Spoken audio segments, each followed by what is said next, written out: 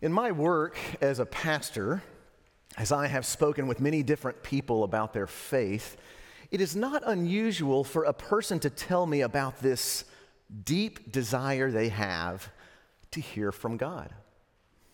Or more specifically, to hear a calling from God. A specific calling on their life. A calling that would not only require them to step out in faith, but one that would also be meaningful and fulfilling to them. A calling, that would be suitable to their own gifting and allow them to make a significant difference in the world. Sometimes they even betray a smidgen of jealousy toward those who have heard one calling or another. A call that led someone to start a new nonprofit that now serves our city. Or a call that led another person out of their career and into full-time vocational ministry. Or a call that led one to sell everything they had so that they could move to North Africa as a missionary. But most Christians never receive a call like this, which only intensifies this need inside to hear something particular for them.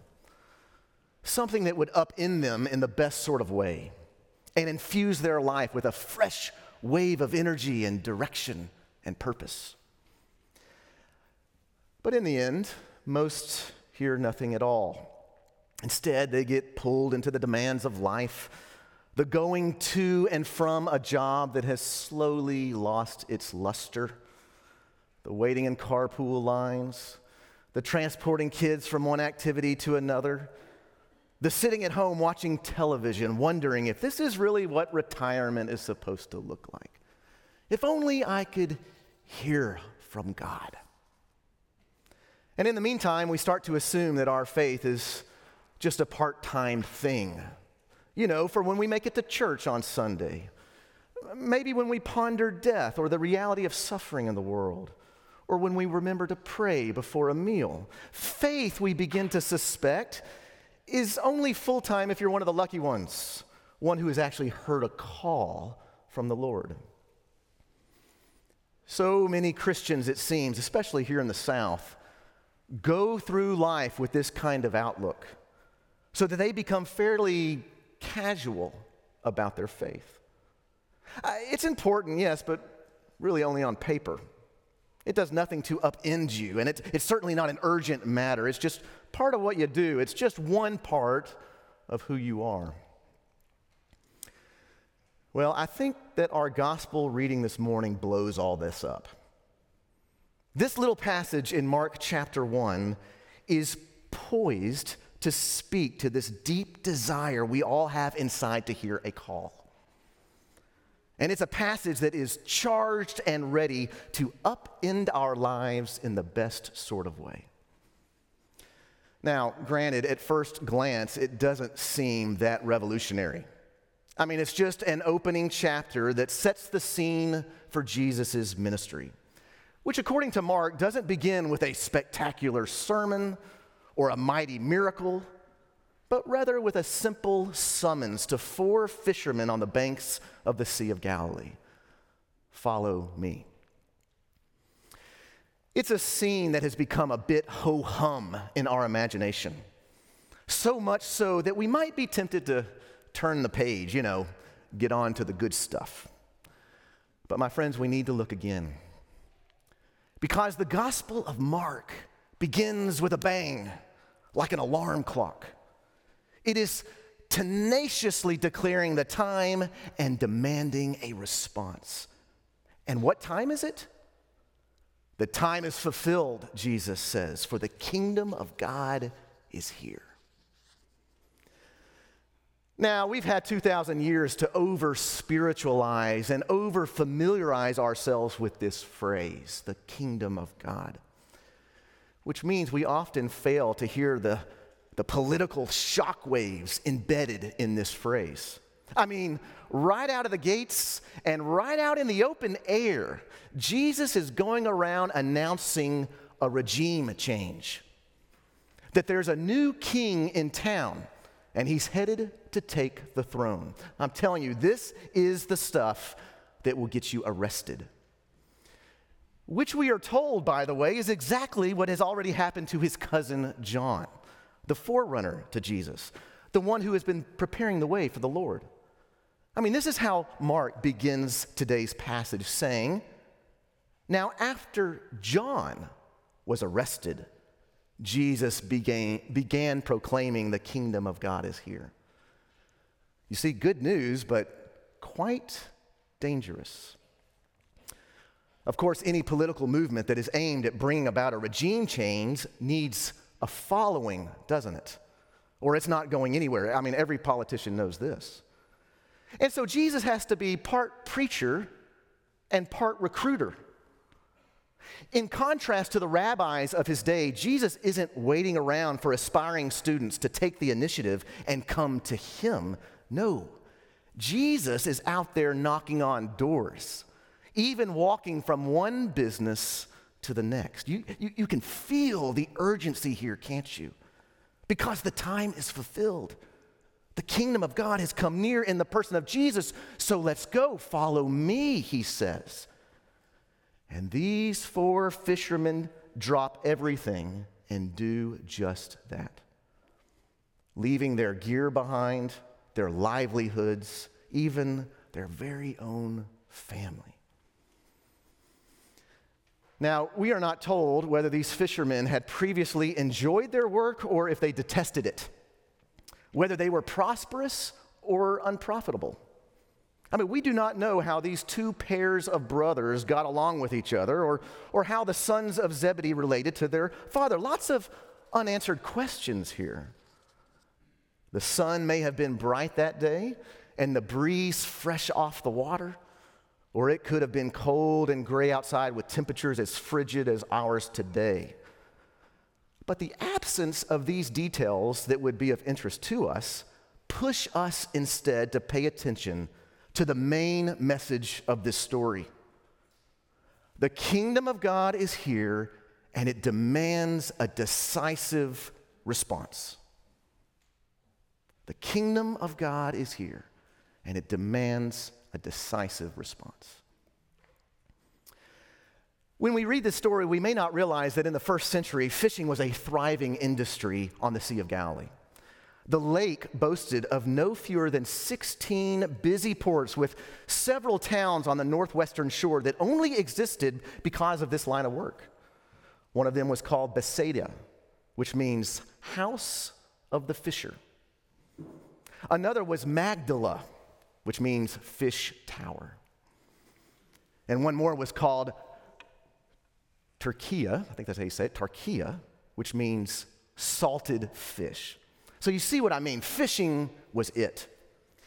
In fact, I didn't know until earlier this week that fish was the staple food of the Greco-Roman world. And I also learned that fish from the Sea of Galilee were exported and prized in places as far as Alexandria of Egypt and Antioch of Syria. I mean, think about that. These fishermen whom Jesus called were part of an industry that competed in the larger market of the Mediterranean, which means that we shouldn't imagine them to be these, indigent day laborers ready to make a change, eagerly waiting to jump on the bandwagon of the first Messiah-like character who happened to come their way. No. Simon and Andrew, James and John, these were likely shrewd merchants, deeply tied to and invested in their families, their communities, and yes, their businesses. And yet immediately, the text says, they left their nets. They left their father in the boat with the hired men and followed Jesus. My goodness, the presence of God's kingdom demands a decisive response. There is no time to dilly-dally. Jesus calls and upends the lives of these fishermen. Can you feel the weight of it all? Can you feel the urgency here? This is no casual thing. This is not a part-time affair. No, everything changes. Even the wicked Assyrians portrayed in the story of Jonah are quick to drop everything and respond to God, aren't they? They feel the urgency and the weight in Jonah's less than inspiring message. 40 days more and Nineveh will be overthrown. That's it. But the Assyrians hear it. God is coming, and this demands a decisive response, and so they repent. You can feel the same sense of urgency in Paul's letter to the Corinthians, can't you? Listen to what he says. Let those who have wives be as though they had none. I don't think Abby's going to like that one. Let those who mourn as though they were not mourning. How does that sound to those of you who came to church today brokenhearted and hurting? Let those who rejoice as though they were not rejoicing. So pipe down, you happy people. And let those who buy as though they had no possessions, and those who deal with the world as though they had no dealing with it. And what is going on here? Is this even feasible? What's all the fuss about? Well, Paul tells us, for the present form of this world is passing away. In other words, the kingdom of God has come near, and that changes everything. It upends our world, it upends our lives, and it demands a decisive response. I don't know about you, but can we really live our lives with this kind of urgency? 2,000 years later, does the call to follow Jesus still demand this kind of reorientation? This kind of putting to the side everything we've been given to care for? All of our responsibilities, our businesses, our families, our carpool lines. Oh no, not our late night TV binging. Well, the answer given by our passage this morning is clear. It should. Because, my friends, the time is fulfilled. The kingdom of God is here among us. And Jesus is calling you right now to follow him. Now, you might be thinking to yourself, Father Wes, I've already done that. I've already made the decision to believe in Jesus. I've prayed the prayer. I got saved, and I'm now heaven-bound, safe and secure. Well, praise the Lord. I am glad to hear that. But you also need to know that that is a bastardized version of the call of Jesus. If that's what you've been led to believe, then I'm afraid you are missing the point. For the kingdom of God is here. It's not out there waiting on you to die. The call of Jesus is not believe in me so that you can go to heaven. It's follow me, for the kingdom of heaven is here, right? Sometimes Christians so stress that one-time decision for Jesus that we fail to nurture the long-standing call to follow him. We fail to see that this one-time decision we made long ago is actually meant to be a decision that greets us every morning. Every morning, Jesus is calling you to upend your life. Follow me, he says, for the kingdom of God is here. Listen, you do not have to wait for a personalized call from God to be a part of what he is doing in the world. You know, a particular call that is suitable to your own gifting, that would allow you to make this grand impact on the world. You do not have to wait for that. You know why? Because Jesus is already calling you again and again and again, each and every day. Follow me, for the kingdom of God is here. A new reality, a new world, a new creation is here. And we are meant to feel the weight of this good news, the urgency of this invitation. For it is a calling that is intended to upend our plans, upend our lives, shake and unsettle us, yet in the best sort of way. Because it is also a calling that is meant to fill us with joy, fill us with meaning and purpose, fulfilling that deep desire that we all have to hear a word from the Lord. And if you were to ask me, but Father Wes, what then specifically should I do? Where should I go? What job should I take? I would say to you that this is what makes us different from those early disciples of Jesus. Because their feet had to literally hit the ground behind the feet of Jesus in order to follow him. But for us, it's simply a matter of wherever our literal feet take us.